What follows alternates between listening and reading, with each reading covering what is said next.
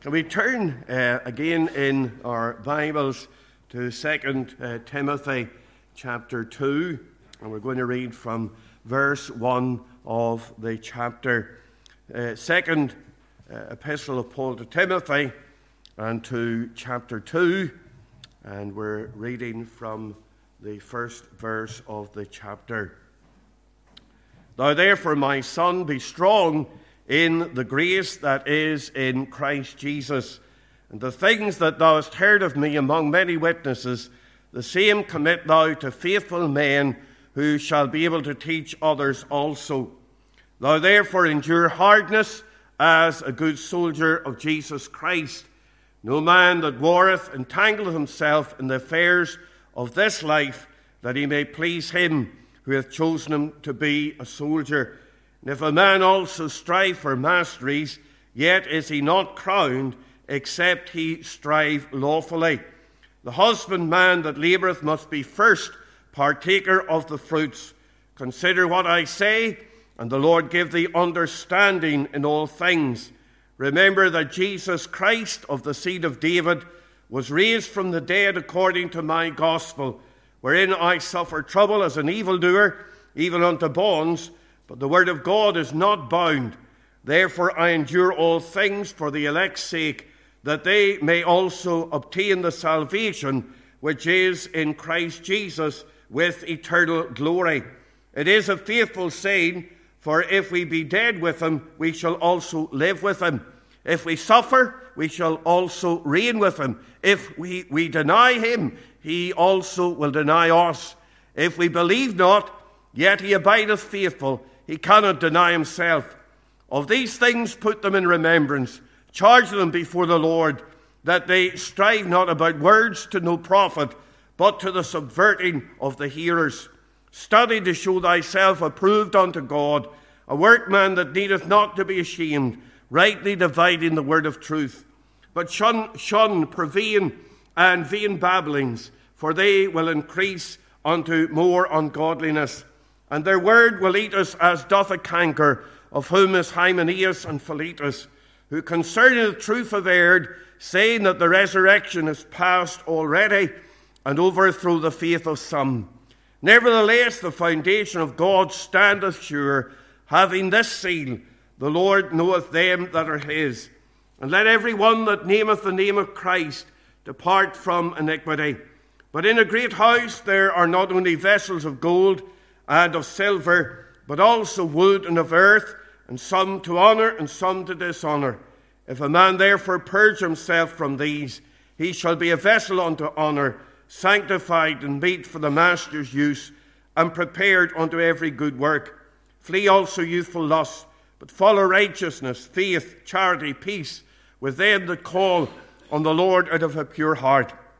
But foolish and unlearned questions avoid, knowing that they do gender strifes. And the servant of the Lord must not strive, but be gentle unto all men, apt to teach, patient, in meekness, instructing those that oppose themselves, if God peradventure will give them repentance to the acknowledging of the truth, and that they may recover themselves out of the snare of the devil, who are taken captive by him at his will. Amen. We know the Lord will add his blessing again to the reading of his precious word. I'm going to take verse 8 there as my text this evening. Remember that Jesus Christ of the seed of David was raised from the dead according to my gospel. Let's just unite together in a word of prayer. Our loving God and our gracious Father, we turn to thee in our Saviour's precious name. We thank thee for the word of God here. We thank thee for the message of life and salvation. We thank thee that those that turn to thee will have life eternal. And we rejoice in that message that comes through clear and plain to our hearts from the precious word of God. And we pray that thou wouldst use thy word even to the salvation of the lost tonight, and that thy name might be exalted and glorified in the midst. For it's in Jesus' precious name that we'd ask these things. Amen. In the portion of Scripture, Paul says to young Timothy here, remember that Jesus Christ of the seed of David was raised from the dead according to my gospel. He also uses that phrase about my gospel in Romans chapter 16 and verse 25, and in Romans chapter 2 and verse 16. In Romans 2 and 16, God shall judge the secrets of men by Jesus Christ according to my gospel. Now, I want to clear that phrase about my gospel just before we go on, because I don't know if you've ever heard of those that try to say that Paul's gospel was different from the gospel that the Lord Jesus preached. There are those that come and they're opposed to Paul and all that he had to say, and so they would regard him as a usurper and that he came as a deceiver in some way, and so he preached some other kind of a gospel. People who say that forget that Peter and others of the apostles wrote in their epistles that what Paul had to say was the very word of God. But there are even evangelical Christians who, good people, who would say that my gospel, Paul's gospel, was different from other gospels. I wonder if you've ever heard people saying that there's a distinction between the gospel of the kingdom and the gospel of grace and the glorious gospel and the everlasting gospel. And they say that these are different gospels for different ages or different dispensations. And we happen to live in the day of grace when the gospel of grace is proclaimed, but there are other gospels for other times, and Paul preached the gospel of grace, but there are other gospels for other times.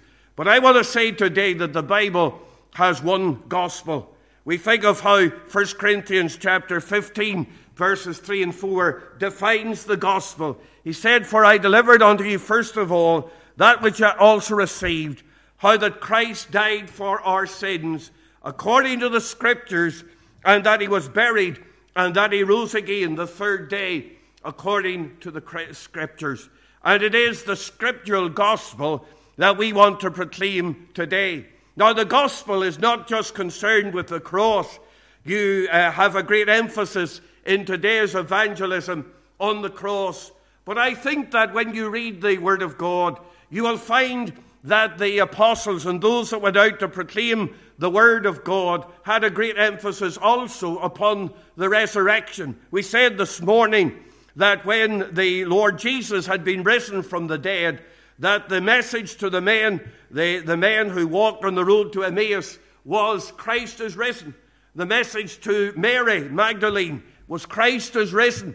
The message to the disciples who were behind closed doors was Christ is risen. And the message to us today is a message that emphasizes that there is life and life eternal through the Lord Jesus Christ. Someone has said that the Gospels are the record of the redemptive event. The book of Acts, we have the redemptive experiences, and in the epistles, we have the redemptive explanation. And you think of how the Word of God unfolds all of these things. And we come today and we want to proclaim a risen Savior. We want to proclaim one who has conquered death and hell there on the cross of Calvary, and that up from the grave he arose with a mighty triumph o'er his foes. And here's Paul writing to young Timothy. Timothy is the young pastor of the church of Ephesus. And this is the days of the Emperor Nero, and they're days of persecution. And they are days when the children of God were under persecution and under very great strain. And he's wanting to know, because Paul knows that in a very short time he's going to leave this scene of time. And he wants to encourage young Timothy. So how is he going to encourage him? Is he going to give him some philosophical message or some method by which he can win the lost? No, he directs his attention to the resurrection. He says, remember that Jesus Christ of the seed of David was raised from the dead according to my gospel. And that is the message that he wanted to bring. And that's the message for you. It's the message for God's people. We need to remember the resurrection today. And if you're not saved in this meeting, I want to point you to a living Savior, one who's at God's right hand, one who is ready to receive you and bring you unto himself. And thank God today that he's able to take those that are down in the very depths of sin. He's able to lift you out of that horrible pit and from the miry clay. And he's able to set you upon that rock and establish your goings. So today we want to remember the resurrection. We want to remember the risen Savior today. And there are just some things that we should remember as we think about the resurrection here this Sunday evening. And first of all, I want us to remember the evidence of the resurrection. Paul said to Timothy, remember that Jesus Christ of the seed of David was raised from the dead according to my gospel. He states it as a fact. There's no question about it to him. Of course, there were many eyewitnesses still in that day. When Paul wrote this, there were many people who had seen the resurrection, who had been in Jerusalem at the time of the resurrection. You remember that there had been above 500 brethren and others that had seen the risen Savior and had beheld the events, and they could step in at any moment and say, well, Paul, all that you're writing there is a lot of nonsense. If it had been nonsense, there was something that they could have done, but nobody did, because he was able to state it as a fact, because it had actually happened. You know, you come to this time of the year and you get many documentaries, particularly on the National Geographic Channel, and they want to run down the Bible stories and they want to undermine what the Bible has to say. And when we state that Christ is risen, when we talk about a resurrection, it is something that sounds ridiculous, maybe, to modern ears. You think of the bishops of the Church of England, and there are many of them that do not even believe in the resurrection. But the resurrection is actually the best attested fact of history. And we remember the evidence of the resurrection. For example, tonight we remember the prophetic evidence. You'll notice that in the text, Paul said, Lord Jesus is described here as Jesus Christ of the seed of David. Now, why does he use that title? Why is it not Jesus of Nazareth or Jesus the Savior? It's Jesus Christ of the seed of David.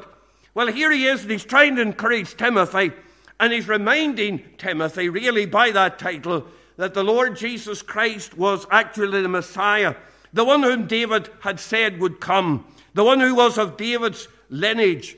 In 2 Samuel chapter 7, verses 12 to 13, we read how the Messiah would come of the seed of David. It says in 2 Samuel 7, verses 12 to 13, and when thy days be fulfilled, he's saying to David, and thou shalt sleep with thy fathers, I will set up thy seed after thee, which shall proceed out of thy bowels, and I will establish his kingdom. He shall build an house for my name, and I will establish the throne of his kingdom forever. And we think of this everlasting kingdom that was to come out of the house of David.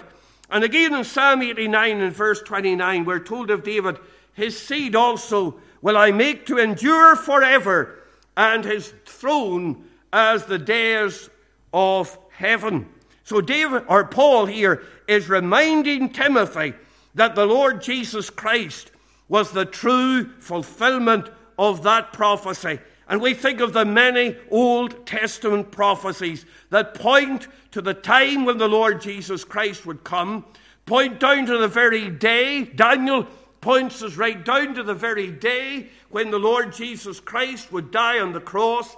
We think of the town that he would come from, the place where he would live, the way that he would conduct himself, and his death on the cross, the suffering servant there in Isaiah chapter 53. hundreds of years before all of these prophecies were made. They seemed contradictory.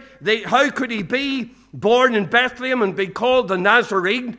How could these things take place? And yet the Lord Jesus Christ fulfilled every one of those prophecies. It says in Romans chapter 1, verses 2 to 4, Paul points out that Christ had been promised before by the prophets. And then he says this about the promise: concerning his Son, Jesus Christ our Lord, which was made of the seed of David according to the flesh, and to be declared to be the Son of God with power, according to the Spirit of holiness, by the resurrection from the dead.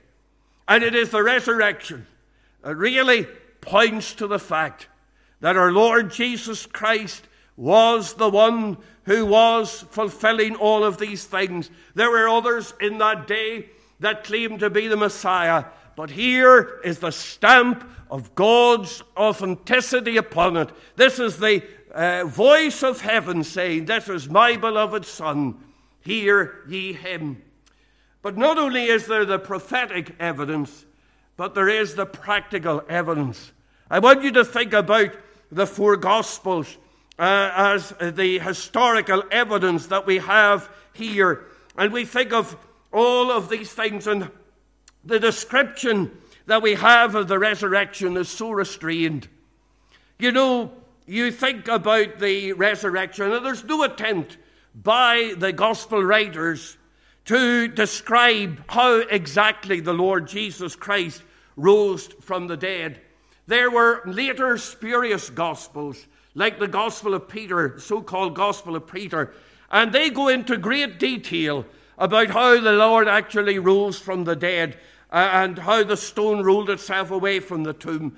And they begin to describe all of these things, and they are spurious Gospels. But you know, the true Gospel just relies upon the eyewitnesses. It just relies upon what the people actually saw.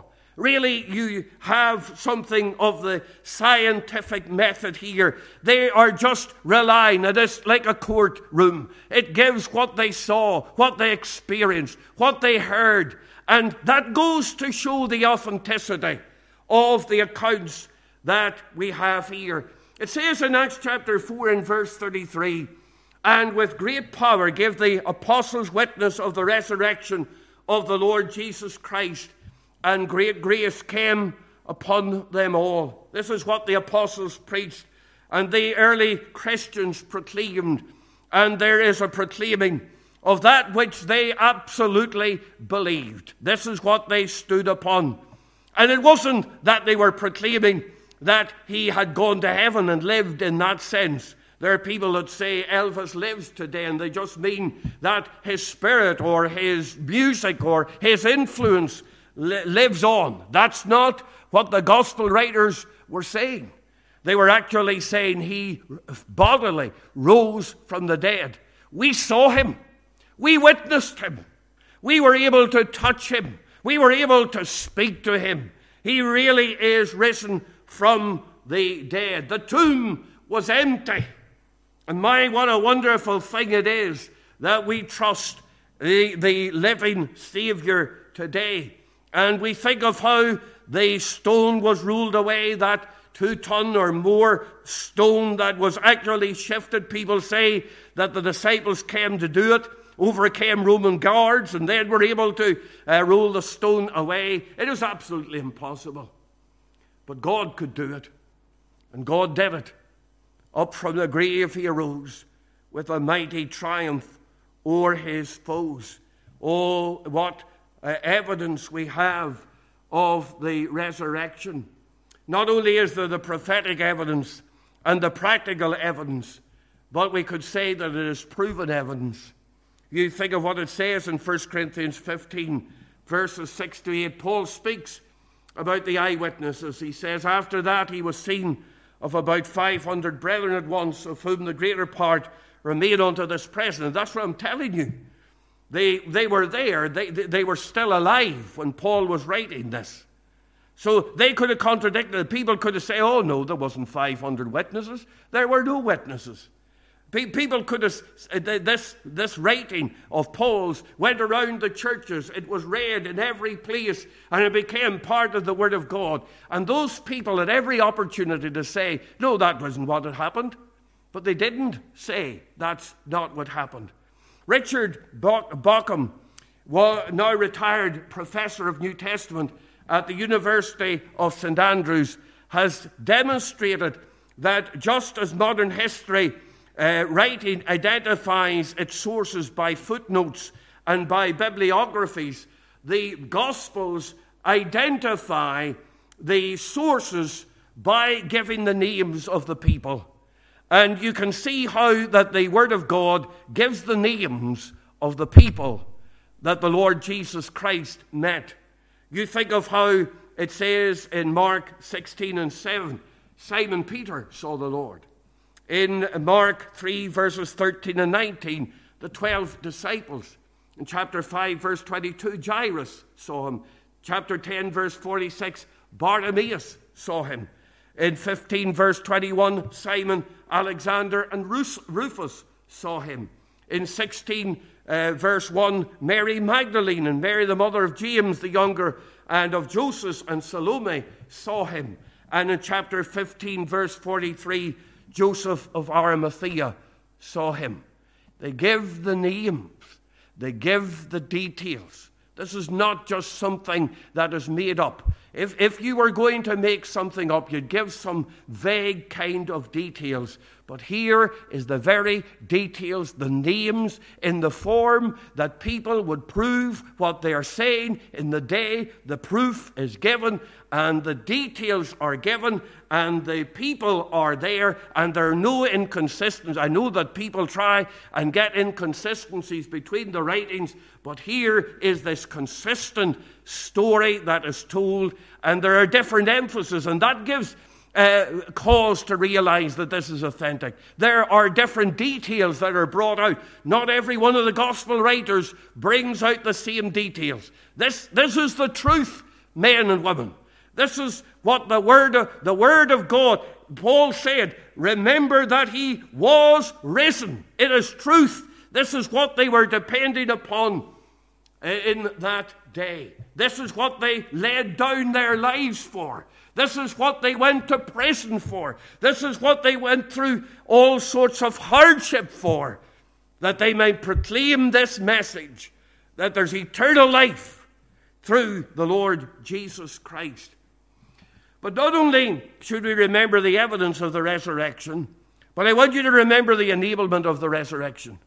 What I want you to see is the fact of the resurrection enabled the early church as they went out with the gospel message. We think of how Paul or Saul of Tarsus, as he was then, was going down the road to Damascus, and he was a hater of Christians and a hater of Christ. And suddenly the risen Christ appears to him on the road in a blinding flash of light, and he is converted by the grace of God. And he is now able to say, for to me to live is Christ, and to die is gain. And what a remarkable difference was made. Now you think of the remarkable difference that was made in the lives of the disciples and the lives of these people. We think of them cowering in the upper room after the Lord Jesus Christ had been crucified. And yet when they saw the risen Christ, they are thrust out then to make known the gospel and to preach to the very people that they had been afraid of before. And they go out with a message, and they are convinced of this message, and they are there to bring a message of salvation to the lost. And we think of how later on they are brought before the very Sanhedrin, the very men, the very high priest, who had condemned the Lord Jesus Christ and had conspired to bring the Lord Jesus Christ to the cross. And they had denied the Lord at that time. They were afraid. But now they're brought, and Peter and John are forbidden to preach in the name of Jesus, but they are now willing to defy these men. And they say, we cannot but speak the things that we have seen and heard. What had happened? What had happened to those men? Something had happened to them. They were cowering behind closed doors. But now they are fearless to proclaim the message of the Word of God. They are empowered by the Holy Spirit of God. And we notice they have power to struggle for Christ. We look at verses 3 and 4 of the portion of Scripture. He says, "Thou therefore endure hardness as a good soldier of Jesus Christ." He says, "No man that warreth entangle himself with affairs of this life, that he may please him who hath chosen him to be a soldier."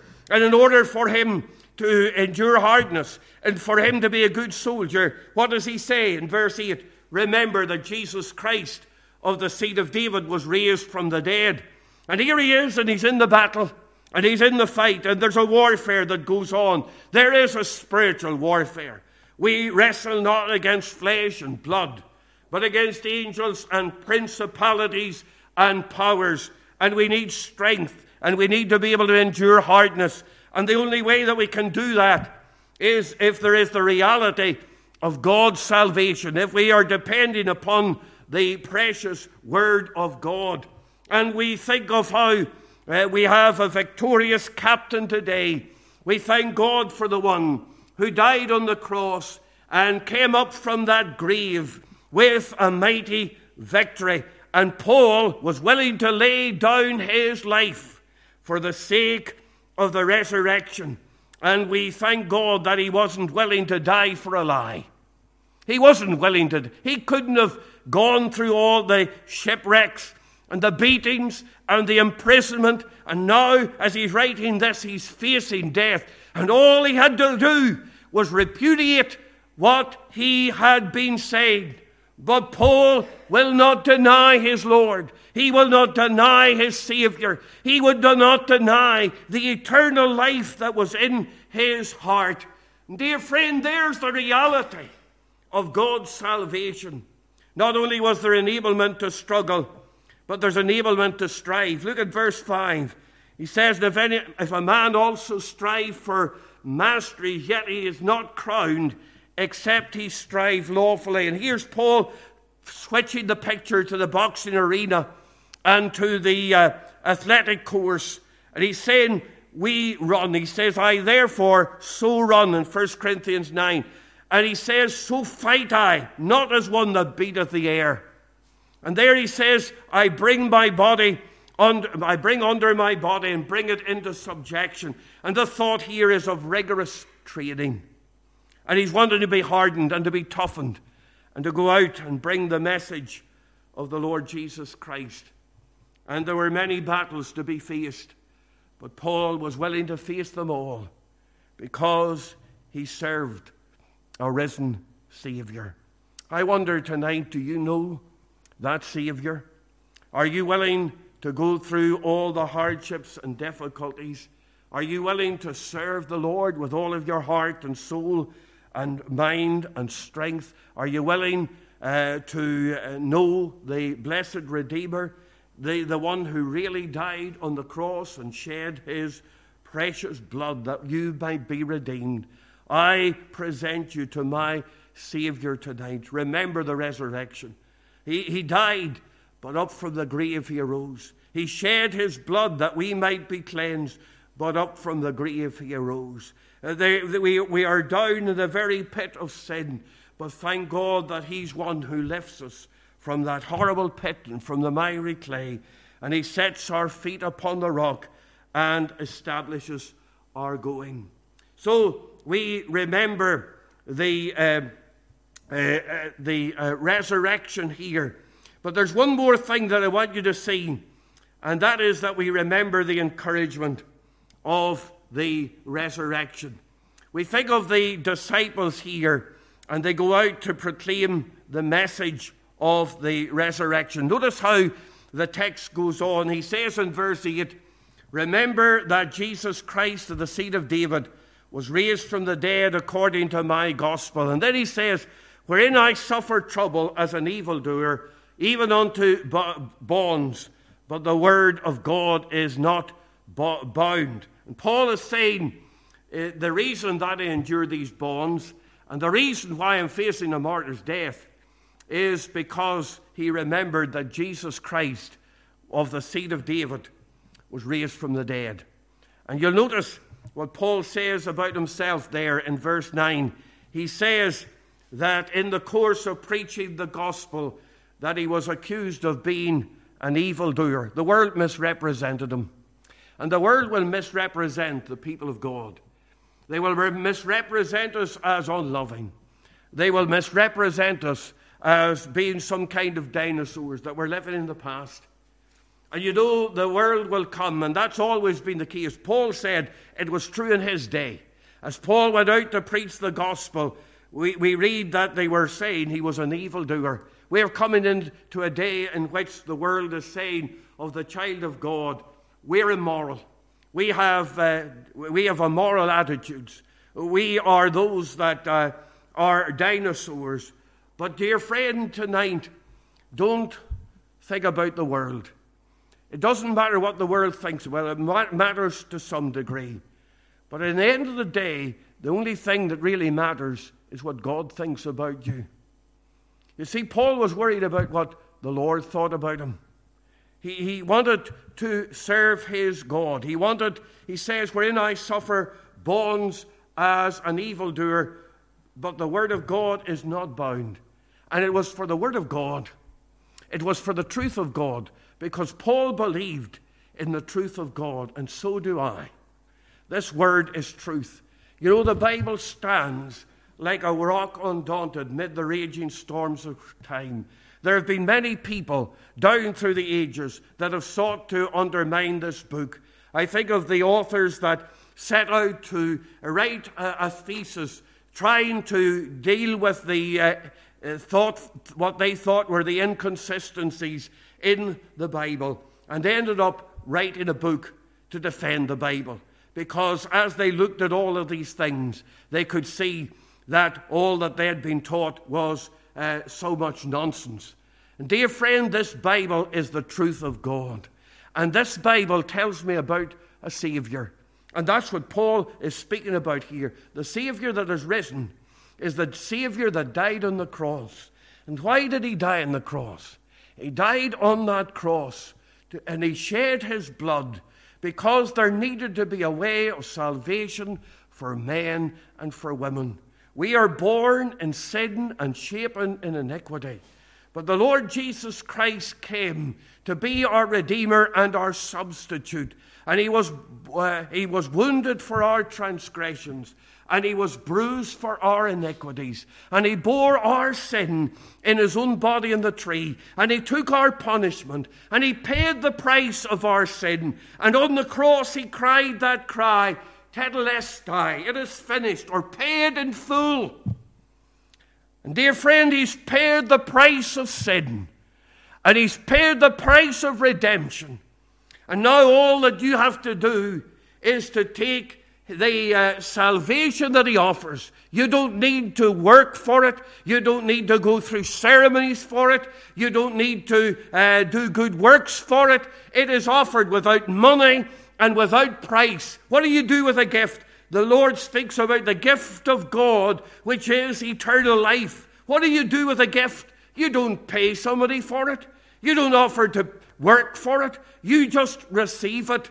And the Bible says, to as many as receive him, to them give he the power to become the sons of God. And dear friend, all you need to do is receive eternal life. Receive the blessed Redeemer. And dear friend, Paul was encouraging Timothy to go out and preach the gospel. He was concerned in case young Timothy was a timid individual, and he was sort of concerned in the midst of all of this persecution that Timothy would not go out, that he would be afraid to go out. But he says, remember the resurrection. Remember what Christ has done for you. Remember that he has gone to the cross and he has given himself, and you give yourself to him. And child of God, that's what we need to do. We need to give ourselves to him. But if you're not saved in this meeting, then, dear friend, what you need to do is to come to him and receive his salvation. You need to come to the cross. Oh, what a wonderful thing that there is salvation. There's life.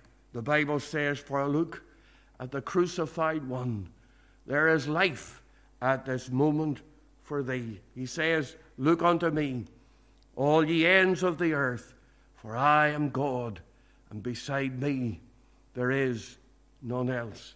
The resurrection is real. It's a fact. And if the Savior was able to conquer death, and he did, then, dear friend, you'd be very foolish to reject him. He's the one who brings eternal life.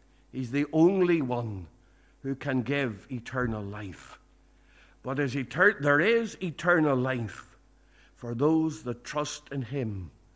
And that's the message and the encouragement of the gospel tonight. Will you come? Will you trust him? Will you call upon him for salvation and for mercy this evening? Let's just bow, please, in a word of prayer. Our loving God and our gracious Father, we do thank thee for the precious word of God tonight. We think, Lord, of Paul trying to encourage young Timothy not to give up in the preaching of the gospel. And Lord, how he directed him to the resurrection. Lord, he treated it as a fact. And Lord, we think that it's a dead-on fact that our Savior has risen from the dead. Lord, we think of the remarkable transformation that took place in the apostles and the disciples.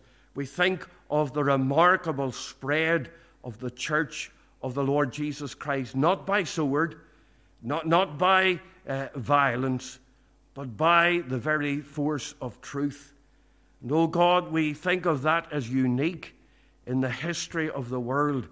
Lord, we recognize that something really happened, something really took place that these people really believed in. And our Father, we thank thee for the truth of God's precious word.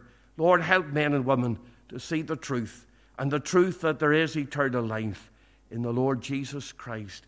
Bless thy word, write it upon hearts, for Jesus' sake. Amen. If God has spoken to you tonight, then we'd love to point you to the Lord Jesus Christ, but don't go away without the Savior tonight. We're going to sing the last hymn there on the board, the hymn 135. The veil is rent, lo, Jesus stands before the throne of grace. The clouds of incense from his hand fill all that glorious place. Now, the veil was that thick cloud or thick curtain that barred men from the very presence of God.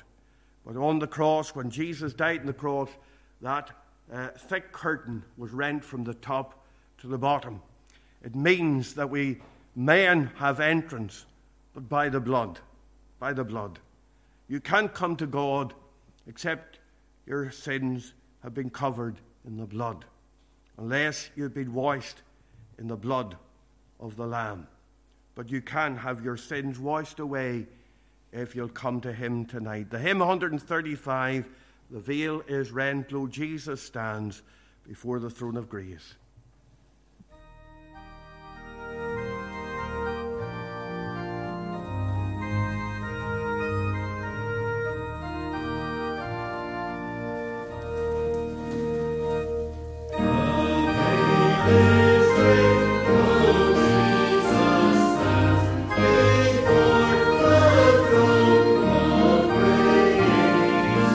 The clouds of incense from